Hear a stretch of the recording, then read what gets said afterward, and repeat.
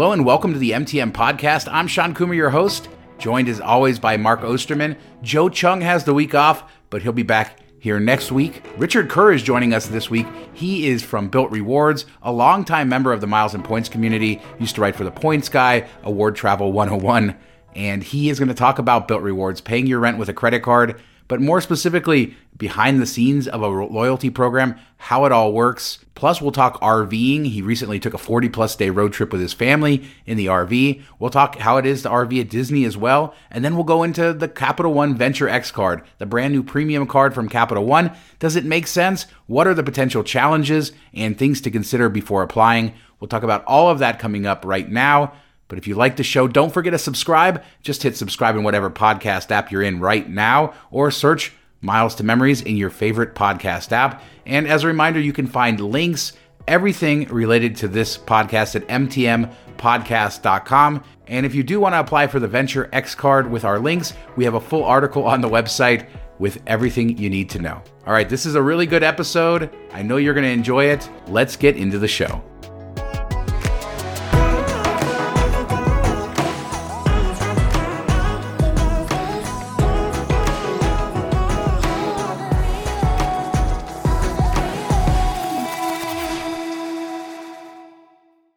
Richard, thanks for joining us.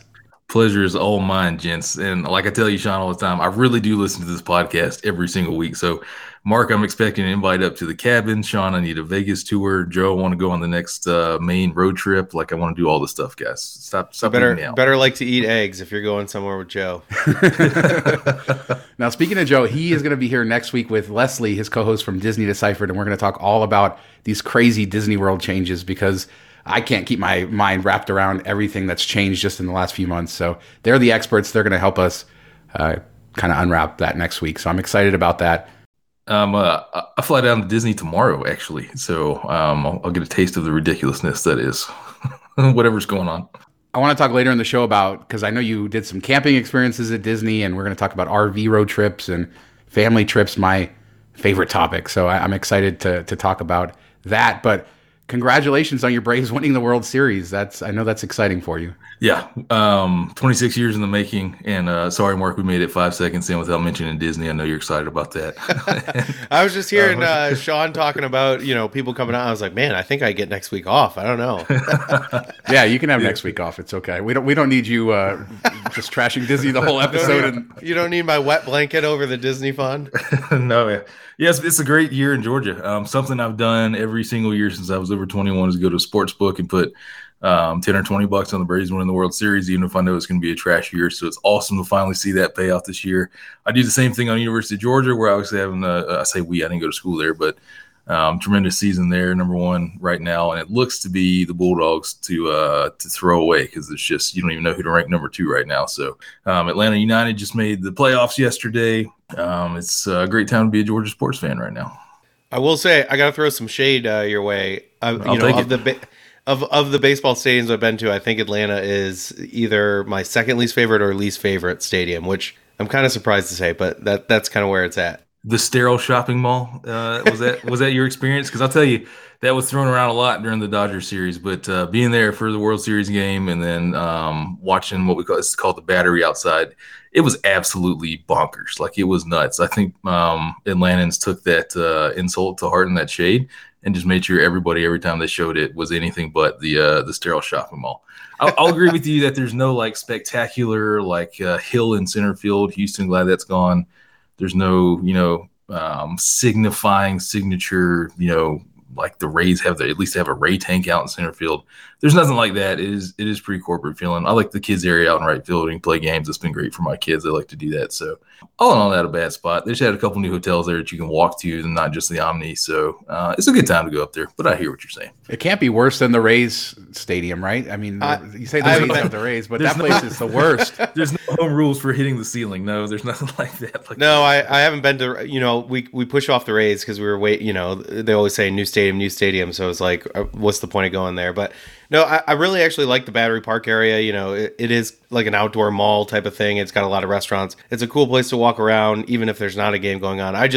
It felt like the stadium was built to fit that site versus them picking a site that's great for a stadium. Like everything was like crammed in, and you're paying to park in like office buildings, parking structures because there's no parking, and like the whole outfield you can't see when you the kids area. It's cool, but you can't see the actual game when you're walking around out there because there's walls up and everything. So just plus put a roof on the thing, man. It's hot in Georgia.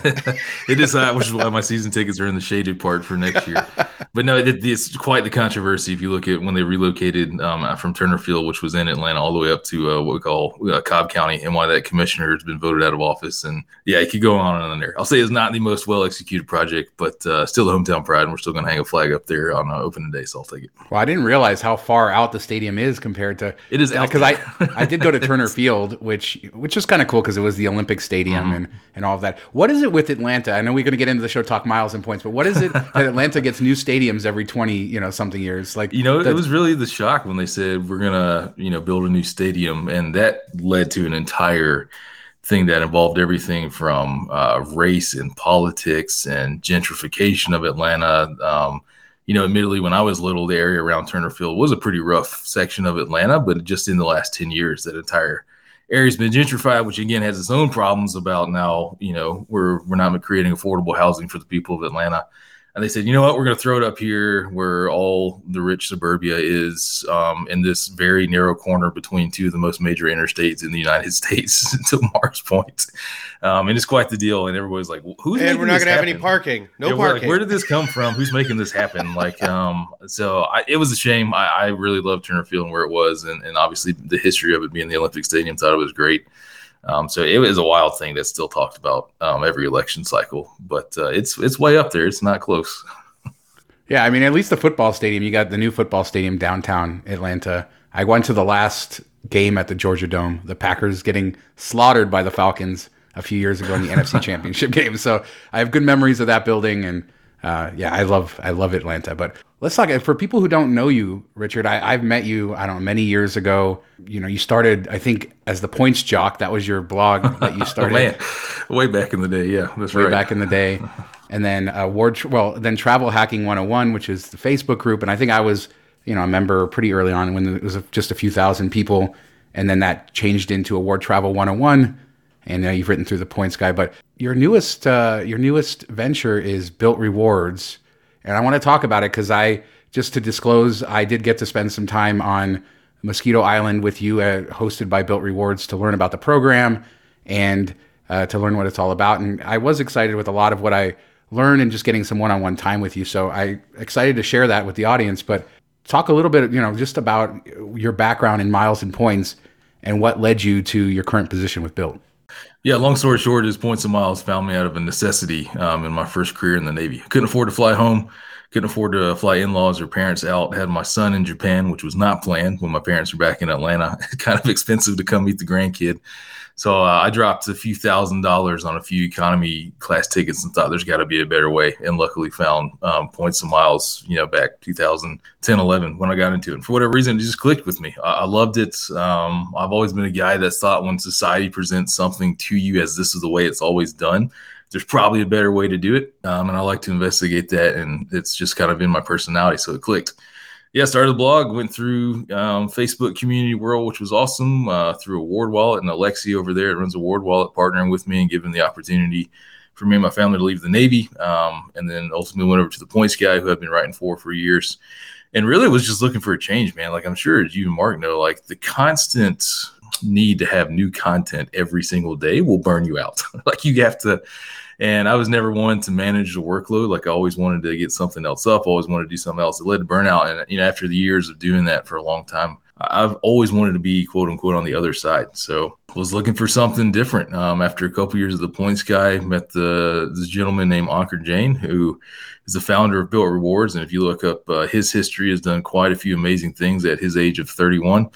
And he said, come take a Zoom call with me, and told me about Bilt Rewards. And pretty much 15 minutes into the conversation, after he told me his vision, how far he'd already come, for as far as we're concerned, the transfer partners and the people that believed in this, I was sold. So I flew up to New York City, had dinner with them because I had a lot of questions before I, put the livelihood of my family in the startup world. That dinner went great, went on. And he actually called me the next morning as I was driving back from the Atlanta airport and said, "Hey man, I want you to come and work for me and be a part of this." I played it cool, and I was like, "Yeah, let me talk to my wife. Let me. I'll get back to you tomorrow." And in my head, I'm like, "Of course, yeah." And he knew that too. I was like, "Let me think about this. There's probably another awesome loyalty program just around the corner waiting to pick me up." But so came right on board and met my boss, a gentleman named Dave Canty. The Irishman who came over to the U.S. in '94, he's had 26 years of building loyalty programs. He was on the original team that built SPG. He then went and built JetBlue TrueBlue. He decided to try his hand in merchandise and built AutoZone Rewards, and then ran ISG Rewards Club for 4 years before starting his own consultancy, at which point he ran into Anker as well. And Anker said, "Come build a loyalty program for me." So the opportunity to go work for Anker, the opportunity to go work for Dave, at the time I came on board earlier this spring to see the foundation of what was built for pun intended, Bilt Rewards. It was a no-brainer for me. So that's how I ended up where I am now. All right, so we'll talk about Bilt in a second, but I have one more aside here because you talk about the Navy, right? Are you able to just mention what your last job was in the Navy before you left? Like what you were doing? Sure. Yeah, it's a cool job. I don't know. I bought Starburst for the President of the United States was one of my jobs. Yeah, I was logistics officer for Marine One, the President's helicopter, up in DC. Which, yeah, you're right, was an absolute cool job. I got to do some ridiculous things. I have some awesome pictures. But I was in charge of making sure that helicopter and that squadron had everything it needed, from parts to fuel, logistics of moving around the world, and then including the snacks on board. So President Obama likes plain Pringles, and President Trump, I was there for the transition, eats tropical Starbursts like they're going out of style. So a little inside information for you. Yeah, I don't know. I always get a kick out of that, out of hearing that part of your job. That's a cool job. Yeah. All right. So Bilt, is for people who don't know, Bilt Rewards offers people the ability to, pay their rent and earn rewards on doing that. And that's something kind of new to the rental space, right? I mean, what were sort of the options before Bilt came along for paying your rent with a credit card? Yeah, so I think all of us have lived through a variety of different startups that tried to enter the space. The kicker, of course, is they all charged a fee, which was their only path to monetization. So the rad pads of the world, the rent cafes, plastic you could still use to pay rent in certain areas. There are some landlords that did take credit card directly in their office. But of course, the fees that, ranged anywhere from, if you got super lucky, you had a really kind, cool landlord that only charged 1.5%. But the much more common variety was anywhere from 2 to 4 or 5% in order to pay with a credit card. Or you go through these third-party services that pay on your behalf, and you've got to charge, you got to pay that fee. And that fee always negated the rewards that you would earn. The one case is people who needed to hit a huge spend threshold. They would go ahead and suck that fee up to reach a sign-up bonus or, whatever next free night certificate was waiting. But that still kind of defeated the purpose because you weren't really, you're cutting into your profit margin there. So that was the landscape before Bilt came along. So Bilt has two different kind of aspects of it. You have the Bilt MasterCard, which we'll talk about in a second, but the rewards program is sort of separate from the MasterCard. So if people don't get the credit card, they're able to earn limited rewards by paying rent with in-network sort of landlords that are part of the Bilt Alliance. How does that work as far as, the difference between if you get the credit card and if you don't? Yeah, Bilt Rewards is a standalone loyalty program. Think of it like an Aeroplan, where we operate without a credit card. And the way we've done that is gone and partnered with the largest landlords in the country. And we have 2 million units, 2 million apartments inside the Bilt Rewards Alliance. If you live in one of these buildings, you know it because you've received a targeted email from us. Our signs are going up all over the buildings. If you get in the elevator, there's our QR code there to scan. And you can pay your rent with your checking account through the Bilt Rewards app. We pay your landlord electronically. We're directly integrated, and you get a flat 250 points per month. The beauty of that is we actually have landlord-issued points. So the landlords traditionally have not had a unified marketing ability to retain or attract current or new residents without straight cash out of their pocket, in larger cities paying brokers massive fees to bring people into their building. So we say, hey, spend $400 in Bilt points with us to give to people as retention offers, as referral bonuses, versus giving a broker an entire month's rent. And all the landlords went, you know what, that kind of makes a lot of sense. So we love this idea. And that's across If you're familiar with the huge real estate, I mean, the Relateds, the Camdens, the GDIs, like the Starwoods, the Blackstones, the people that own these massive buildings around the United States have all bought into it, and to the fact that they're investors with us now. So you do all that without the MasterCard. You just need to live within network. If you're curious about whether you live within a Bilt Rewards Alliance, you can go to BiltRewards.com to sign up, enter your address, and we'll tell you whether you live in that building. And we're launching 30 to 50,000 new apartments a month right now. You can do all of that without the Bilt MasterCard. You can earn points from your landlord or a flat 250 points per month. We also have some hidden Easter eggs in the program. I'll tell you, anything that you see from us or you receive from us in the mail, check it very closely. There's something fun in there almost every single time. And then the other way to pay rent for anybody in the United States is if you apply for the Bilt Rewards MasterCard. Pay your rent with the card through our app. You will always pay your rent in our app. You can never go and swipe your card at your landlord's office. We actually block that to make sure you don't get charged a fee. And we'll mail your landlord a check. We have a service provider out in California that makes these checks for us. It actually says from MasterCard. You fill out the memo, so you have your name, your account number, whatever you want on it. You give your landlord a heads up, hey, a check's going to arrive from MasterCard from Bilt that says my name and my unit number. And so far, we've had a few hiccups because we have to rely on the USPS to deliver those checks for us. So we're not batting 100 there, but we are batting pretty. We're batting pretty close to 100. And if I'll tell you what, the other thing that we've gone into the mindset of is there's so many fintechs that have terrible customer service. We've all probably dealt with them, or some banks, Mark. And then we didn't want to go down that route because anybody frustration. So You're trying to get me in trouble. If you run into problems with this, we're going to make it right. And that's probably in the form of points. So if the check shows up late and you paid on time, we're going to cover your late fee. We're going to give you some points. If the check gets lost, we're going to figure out what happens. You actually can see an image of the check and check tracking now on the app. We just recently updated those capabilities in the last week. So you can always see where your check is and exactly what it looks like. Give your landlord a heads up. This is the check that's coming. Try and make it as painless as possible. And that, of course, is, again, no fee. And the MasterCard is no fee. So there's no catch, man. You can literally pay your rent almost anywhere in the United States and earn points for no fee. So the Bilt MasterCard has this 0, 1, 2, 3 sort of setup. No annual fee, as you said. 1 times points on rent, up to 50,000 points per year. 2 times on travel. 3 times on dining. And you guys recently revamped this. This is an improved version, which I was impressed with because you did it very quickly. It was, it didn't take you very long to go from a program which wasn't nearly as rewarding to this. So a lot of credit there. One question I've gotten from a lot of people is, if the whole focus of the program is paying rent, why are you only paying 1x? Why is that not a bonus category? Can you explain that to everybody?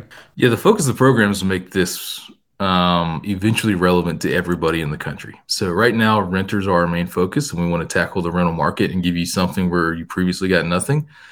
But I'll tell you, in the coming months, I want it to be so much that you and Mark have to say, I have to have this card and this program in my wallet. Yes. So that's a big tease of what we have coming in the first quarter of 2022. But, we looked at it, and isn't 1x points better than no points previously that you've gotten? And then if we want you to keep this card in your wallet every single day, we've got to give you more points on things that you spend every day, whereas you just spend rent once a month. So we felt it's pretty generous to give people points where they got nothing. Quite frankly, it's a loss leader for us, and then to reward you further for the purchases that you make every single day. And between a combination of 2 and 3x points on dining and travel and 1x on rent, again, all for no annual fee, we want to make it a no-brainer to have this card in your wallet. It's not a sock drawer card. It's not a card that you use for, the one-off random thing, but it's something you got to have every day. So that's kind of our mindset that we did there behind the quick change. The other kind of unique aspect you have is that you do need to use your card 5 times each statement period in order to earn points. Is that just another kind of feature in order to get people to use the card and to make it both profitable for you guys, but also rewarding for them? Yeah. And look, 5 times a month to use a card is like, you got to really be trying hard not to use a card 5 times a month. That gives you 3x on dining, 2x on travel, and your rent counts as one of those. So you still only have 4 more, right? And it's not like this is a 1% cash back card. These are arguably the most valuable points in existence, even tied for the most valuable, according to Gary Leff's article yesterday with American and Hyatt as one-to-one transfer partners.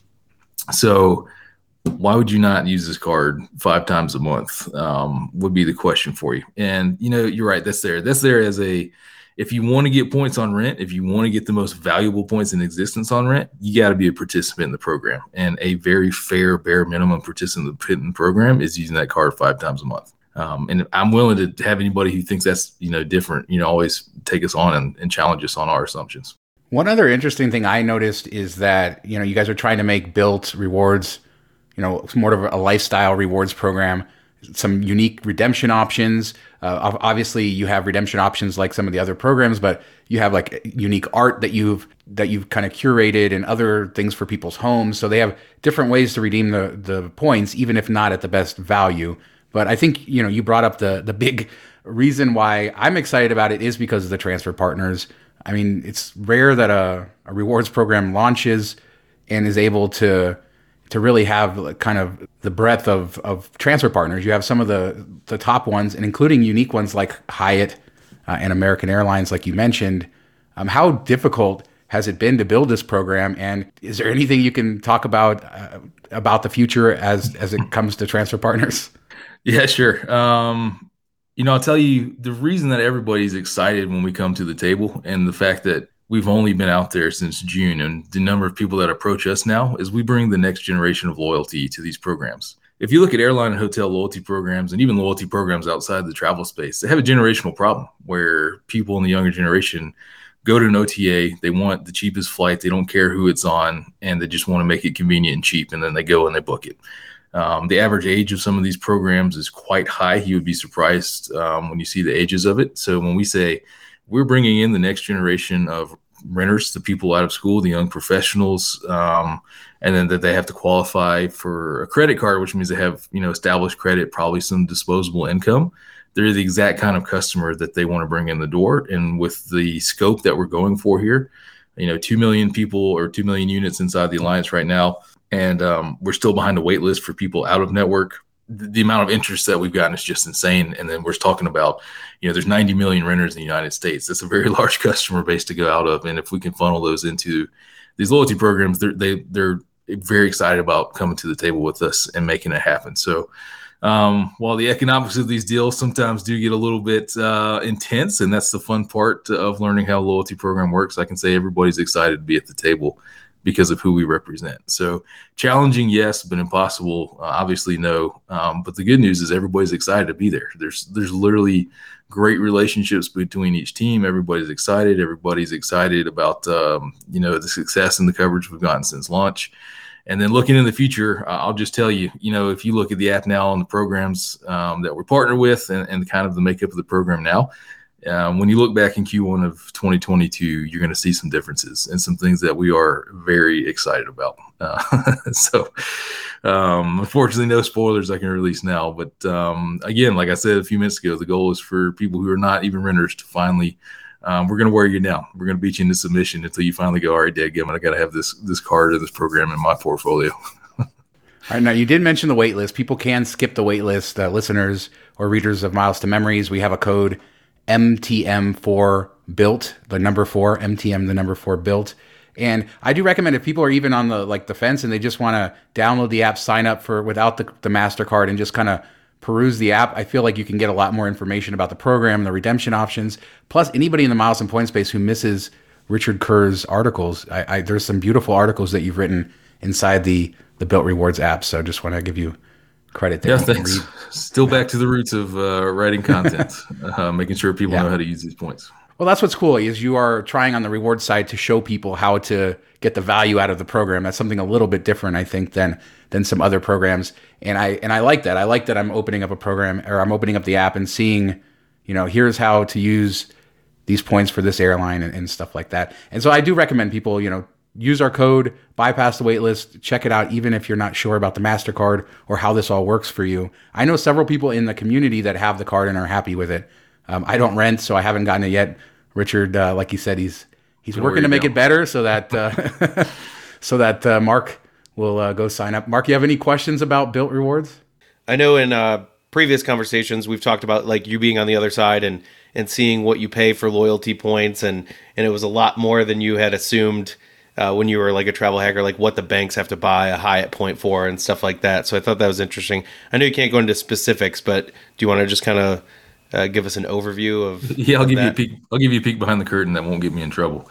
All these programs do a great job of protecting the value of their currency. If you think that you can approach somebody like a Hyatt and say, "We're the next biggest thing in the world. We're going to be awesome. We're going to be great. Give us a Hyatt point for zero point 0.2 cents per point." You're going to get laughed at. Like there's no world in which that exists. The largest thing I've learned out of these conversations in looking at it is loyalty program accounting is incredibly complex. You have so many different sides of income in now, deferred liability, how you can defer that liability, how you account for points outstanding, when you can recognize the cost of a point, the modeling that goes into. We sat for hours in our office in New York before we launched, looking at these models we had created with the assumption of X number of people were going to redeem for travel, X number of people will redeem for a down payment on a house, which we haven't even mentioned, by the way. You can redeem Bilt points for future down payment on a house at up to 1.5 cents per point. X number of people are going to redeem their points for rent. Like, you go into this with a lot of assumptions and you make a conservative model based on these are our costs. We know these costs of buying these miles. We know our customer acquisition costs. And now we got to put our finger up in the air a little bit and go, man, we hope this many people redeem for something besides American miles, because that's going to be really expensive, but that's what everybody does. And it's just a lot of fun. I mean, and that's kind of, daily life. We run daily reports. We got some amazing data folks on the team now, where we look at what we're managing the program to, and how can we take what we see in the numbers and deliver that into value for the customers, right? Because I have a million ideas, and my boss looks at me every time. He's like, "That's great. That's ridiculously expensive. We're not doing that." And I'm like, "Come on, man! Like, let's make it fun. Let's spice it up here." He's like, "If you want a paycheck, no." And I'm like, "Okay, fine." So that's been the really cool part of being on the other side.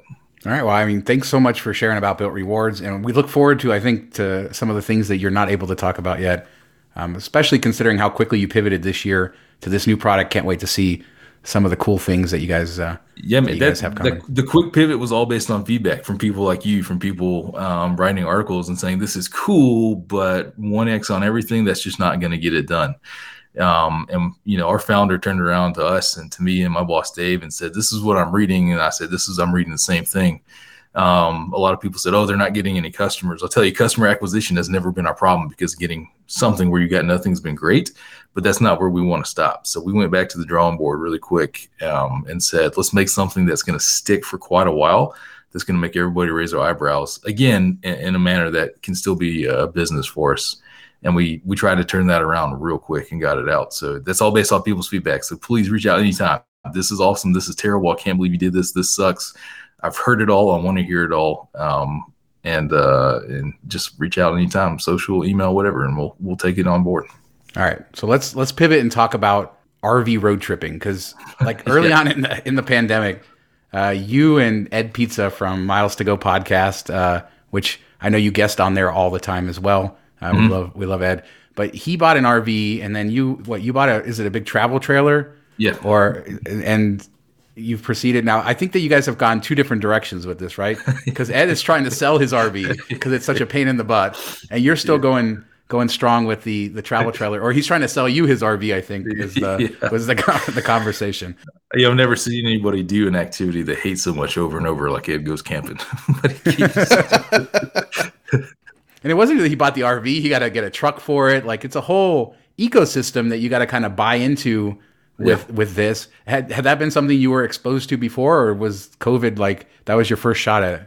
No, COVID was the first shot at it. I grew up camping. I was in the Scouts, and I've liked being outdoors and doing all that. But COVID was the first time that us as a family had been, stuck inside for that long. My kids were born in the Navy. We hopped all over the place. We're always going and doing something. And then my kids have been on a gajillion flights, by the time they're 3, that we just kind of said, this isn't healthy for us as a family to continue to sit here inside these walls of the house. Let's get out and go. So Ed said he was kind of thinking about it, and it really just turned into me and Ed egging each other on and like driving each other down paths we should have never been down, just to see how far we could peer pressure each other to go. But it ended up being the best thing that I've done in quite a while, because my kids love it. You learn a ton. Like, if you don't know how to tow or like safely towing, let me say that, because so many people are just atrocious towers in the United States. hooking up all these systems. Then you basically have a rolling house that has HVAC. It's got electric. It's got a gas system. It's got plumbing, and you got to figure this stuff out when you're at some campsite somewhere and something breaks, and it will break. It's just been a challenge to me. Again, it's all a new skill sets learned, and been a ton of fun. So I've loved it. I've had some ridiculous stories. We've had broken bones. We've had leaks. We've had things break. We've had 70 you're selling it now. You're selling it now. 70-mile-an-hour windstorms, and Ed hates every second of it. But we've had some great trips together with good stories, and my kids love it. We did a 6-week trip, September and half of October, from Georgia all the way up to Maryland and Delaware, and then back down the coast to Charleston and back home. And after 6 weeks, I looked at my kids, who were 4 and 6 at the time, and I said, "Are you guys ready to go home now?" And they're like, "Home? That's boring. Let's go somewhere else." And I'm like, "Yeah." I was like, "Bet I'm paying for this house, so we need to go home." Mark, does the RV lifestyle sound appealing to you? No, not at all. Yeah, I've never camping. We did it as a kid, and I was just never really into it. I don't know why. Just maybe it was because I went with my grandparents that were very like, here you can have one drink at for the day and stuff. And it was like they traumatized me for life or whatever. I don't know. I like creature comforts. I do see like the nice thing is like you can take it on the road. You go to unique areas, you go to cool campgrounds, go to cool sites, and you still have all your stuff coming with you versus like, going to a hotel and you're dragging stuff around and going back and forth. Like you have, you kind of build it out to suit you. So I see the pluses to it. I just, not for me. I'm team Ed.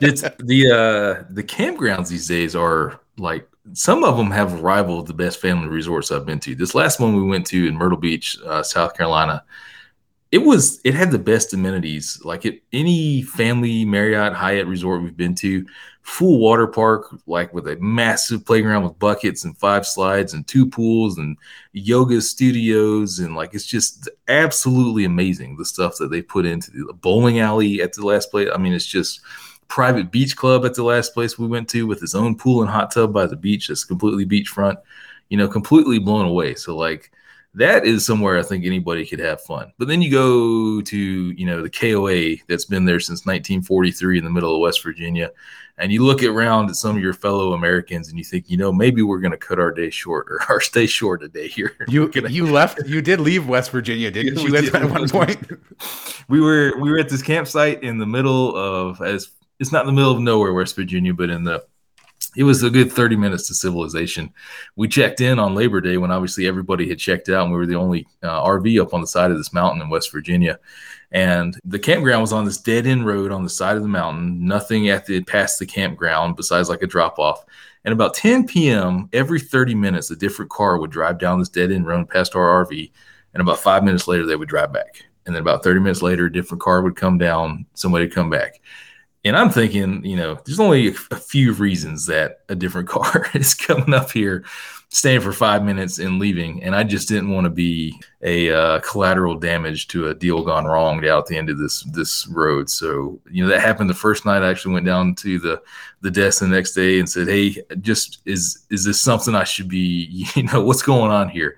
And she was like, "Yeah, we've been having a problem up here for a while." And I'm like, "Okay, we're out." Like, let's go ahead and check on out of here and let the meth dealers, do what they're going to do on the side of this mountain in West Virginia. But we went to the new national park up there in West Virginia, New River Gorge, and that was a really impressive place to check out and see. And West Virginia was my 47th state, trying to knock out all 50. So glad we went up there and checked out the national park. But man, West Virginia has some salt of the earth people. I had no doubt that if we had a flat tire or anything while we were on the side of the road up there, we would have had 10 people stop and help the young family out. But then, like the locals told us at the few places we stopped and ate at, this awesome brew pub we went to outside the national park, they said that literally the opioid epidemic has just hammered them so hard, and they can't get their hands around it. And you saw it. So yeah, I get a great reason to travel. Again, you see that stuff going on in your own backyard. But kind of a one and done for me there in West Virginia. Sounds like back in the day when my parents used to plan all our trips based off remember those brochure racks that were in like all the and all the gas stations and stuff, and all the pictures look amazing. And we did one I think it was South Dakota, where we had to drive up a 1-lane road, like in a circle where you couldn't see anything and you're just honking the whole way, hoping another car doesn't come. And you get up there and there's supposed to be like horses and all this stuff, and it's like decrepit buildings. The picture is probably from the 60s. And we had to stay one night and sleep in our clothes and then leave the next day. So that's kind of the flashbacks I got. Yep. Well, that's how you used to plan a trip back in the day, right? Just stop and you would see all those brochures at whatever random restaurant or rest stop and do it. But Richard, how did you plan this trip? I mean, what was it, over 40 days on the road? Yeah. Were you like ahead of it? Did you have the whole kind of itinerary plan, or were you just... I am not a planner, which doesn't make a lot of sense. The things I've done for the last 10 years. Very much a last minute guy. It's because my schedule always seems to be changing, especially in the startup world. I don't know when I need to be in New York. I don't know where I need to be. So we took off before Labor Day weekend, just me and the kids, actually. My wife stayed home to do some things with her parents. And we knew that we were going to be gone for a while, but not really sure how long, where we were going to go. So I booked it campground by campground. Had an awesome stay in North Carolina in the mountains at this amazing, you guys heard of Jellystone Parks? This was a thing my dad took me to. Yeah, the Yogi Bear Jellystone Parks. They're campgrounds themed after the Yogi Bear cartoon. And there's actually 75 of these in the U.S. now.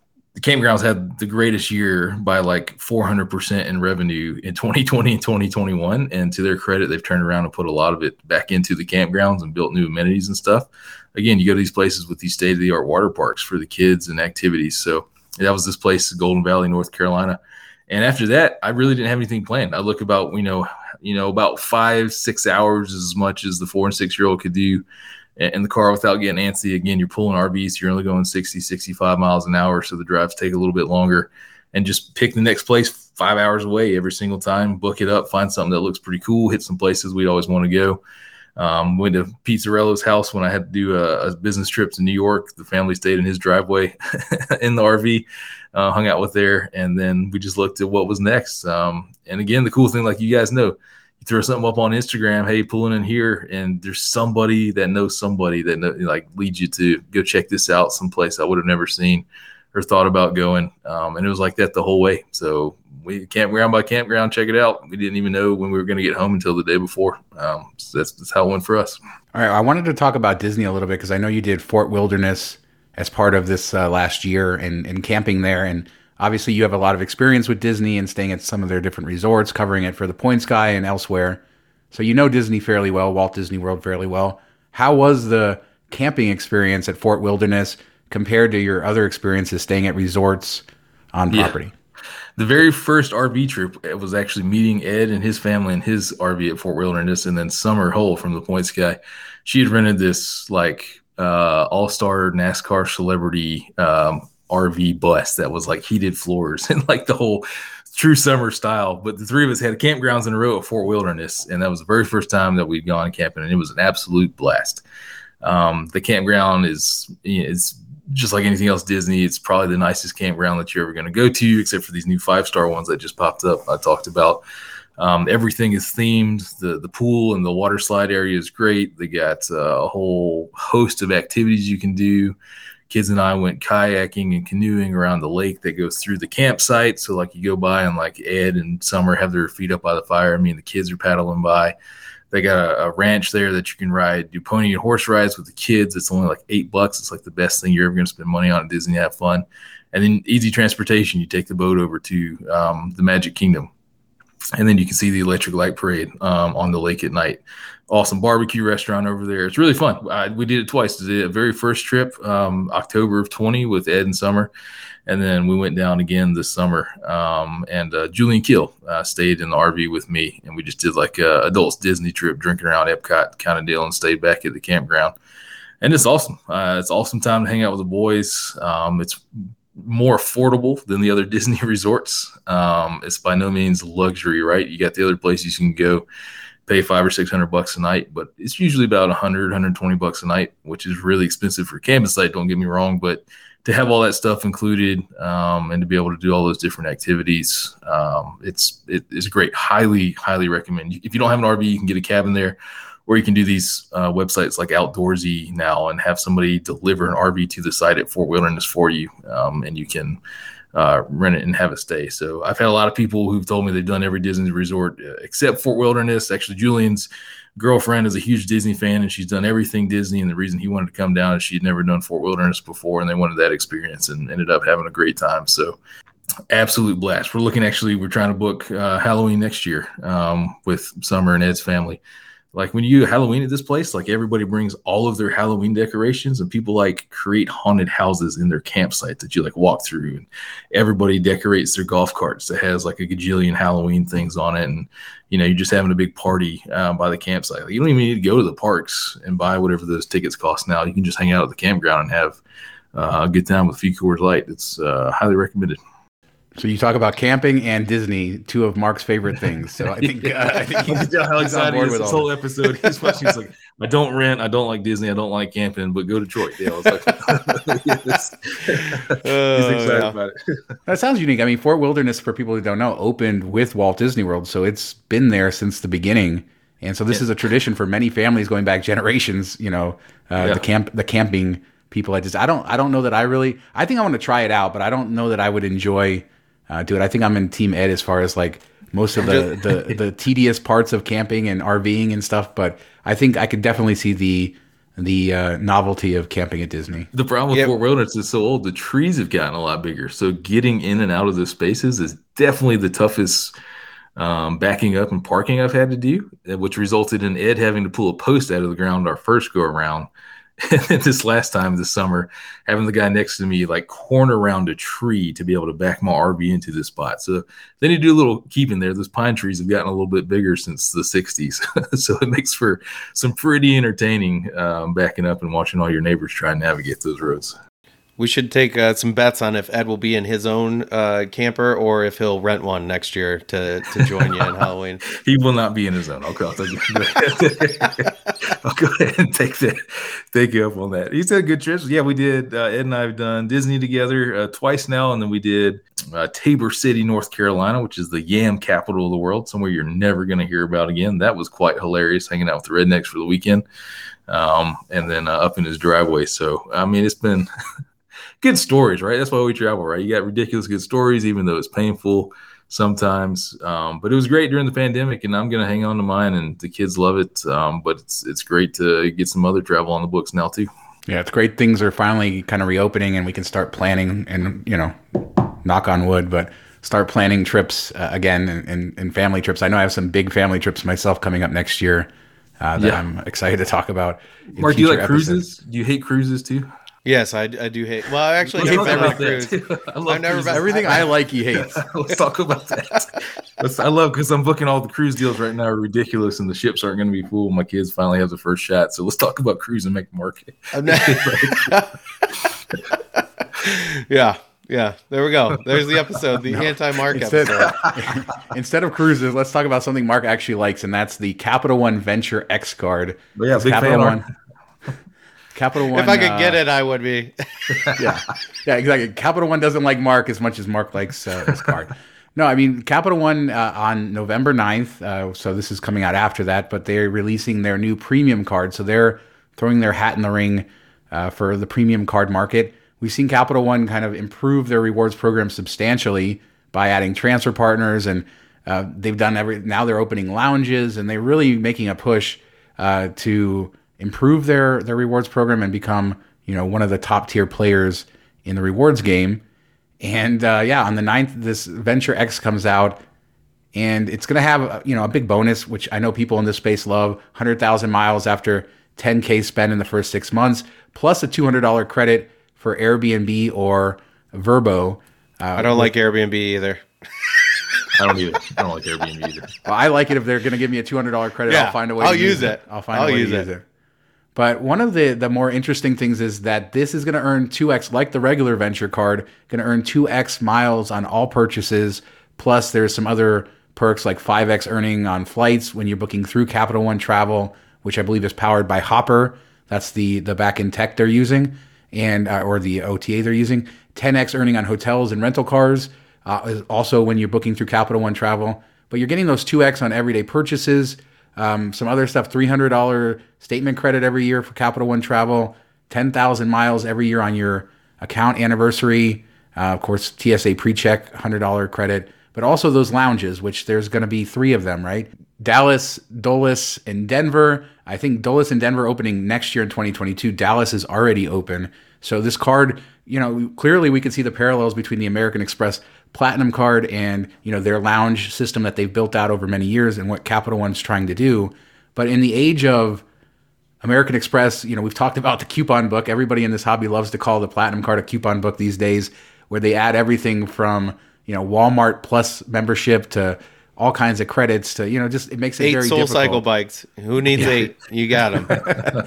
But I mean, Capital One's coming in very simple. They're coming in with a $395 annual fee compared to the much higher fee with American Express.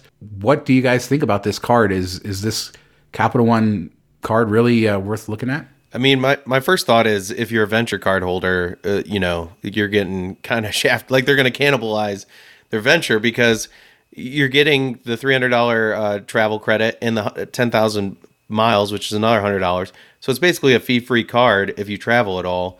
So why would you pay $95 to get just 2 times earning with the venture card? So, we did confirm that you can get this card if you have a venture card. So I definitely would try to sign up to get the welcome offer. But if you can't get it because Capital One's a tough approval, or you don't want to have the 3 hard pulls, which they do, for whatever reason, I would definitely see if you could upgrade to it. And we don't know for sure yet if you can or not. But if you can, why wouldn't you? If you use the venture card, I think this is a better, improved version, and you're getting, basically for a lower price. Yeah, when a new product comes on the market, I look at a couple of things. What is it doing different that nobody else has done? How much is it going to cost me? And then on a recurring basis outside of the sign-up bonus welcome offer, what does it do for me? This one's kind of a mixed bag. And it's all about the portal, right? This is kind of the way everything's going. If you really want to maximize this card, just like Chase Sapphire Reserve or Preferred now, you got to book through the portal. Portal can have pluses and minuses. Combination shopping in one space could be nice, but also if you need customer service, that can be a rough go of things. We don't know which way it's going to go. I've heard amazing things about Hopper. I've had conversations with the Hopper folks. I know they have some amazing technology that they've acquired. You guys remember the Freebird service that was out there a couple years ago? Yeah. Oh, yeah. Paid like the flat fee and got protection. Like that was amazing. And they've been acquired. I'm anxiously waiting to see if these kinds of technology will be included in the Capital One travel portal, because that's the kind of stuff that could actually get me to book through a portal, and then earning 10 and 5X is great. If it's not the case, if it's another Chase travel portal or Amex travel where prices are different and calling and getting service, this doesn't do much for me. There's nothing new here outside of, a welcome offer. The bonus points are nice. 300 statement credit again through the portal. Is that going to be more of a headache than it is worth it? I don't know yet. And then pre-check and global entry, we all have 20 different cards that do that. And then what I've thought about is interesting about Capital One lounges is you get to pay $395 for this card, but in Denver, I can already go to Centurion, or I can go to the Admirals Club or Priority Pass. Same in Denver, same in Dulles. Priority Pass, Turkish. Like there's already other cheaper or free or already covered lounge options here. Like it's not really doing anything for me new here so far, unless this Hopper technology is included into the Capital One travel portal and it's a great booking experience. So if that's the case, then maybe I'm sold and this is great. And again, putting the 100,000 to the side. If it's not a great travel experience and booking experience, then I would stick with the venture card and just get 2X on everything, which is a great product. The most genius thing that Capital One did years ago was call their points miles and have Jennifer Garner do those commercials where they said 2 miles on everything. Because despite the fact that you and I and all of us live in this world, if you go out to people at the playground like I do the dads and they say, well, why do I want to earn a Delta mile instead of a Capital One mile? Like that's where people think, right? So they think miles and miles and miles is what they think. And Capital One's kind of, it's great. Like to Mark's point, like they're doubling down, making a better venture card here because they've seen success with it. I just don't know if it does anything different. And I don't know how hard it's going to get to be approved for it. This could be an awesome card. If the travel port is great, if people actually get approved for it, if some of that Hopper and Freebird technology is included, that's amazing. If it's not a good experience in that portal, then I'm sticking with venture. And I don't think this does anything for me. And one of the reasons they're able to offer like the 10X, 5X, right, is because they're making money on the portal. They're forcing you to book through them where they can earn a commission.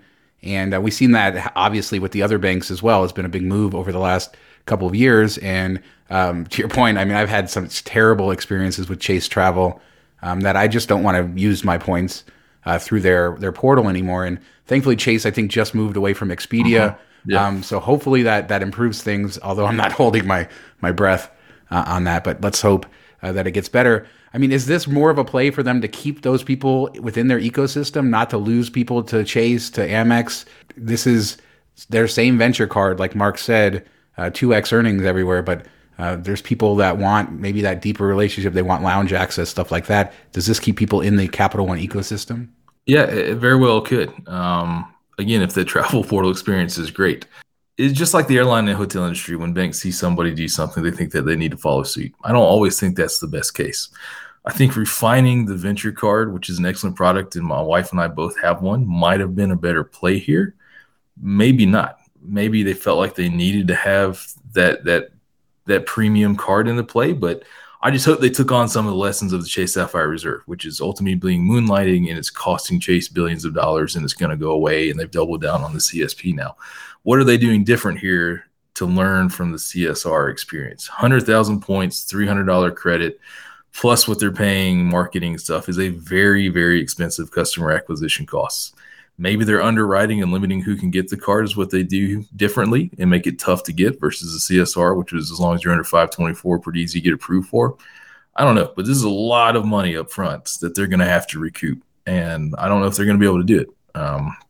So if I was looking at this from the drawing board a year ago, I probably would have said, why not take some of these and maybe raise the venture annual fee to $150 a year, give people 10,000 bonus miles, lower some of those earnings on the portal, make it awesome. And maybe that would be a better revamp than an entirely new product. Or maybe this strikes a chord and people think the lounges are the best thing in the world and that this portal is awesome. I guess time will tell.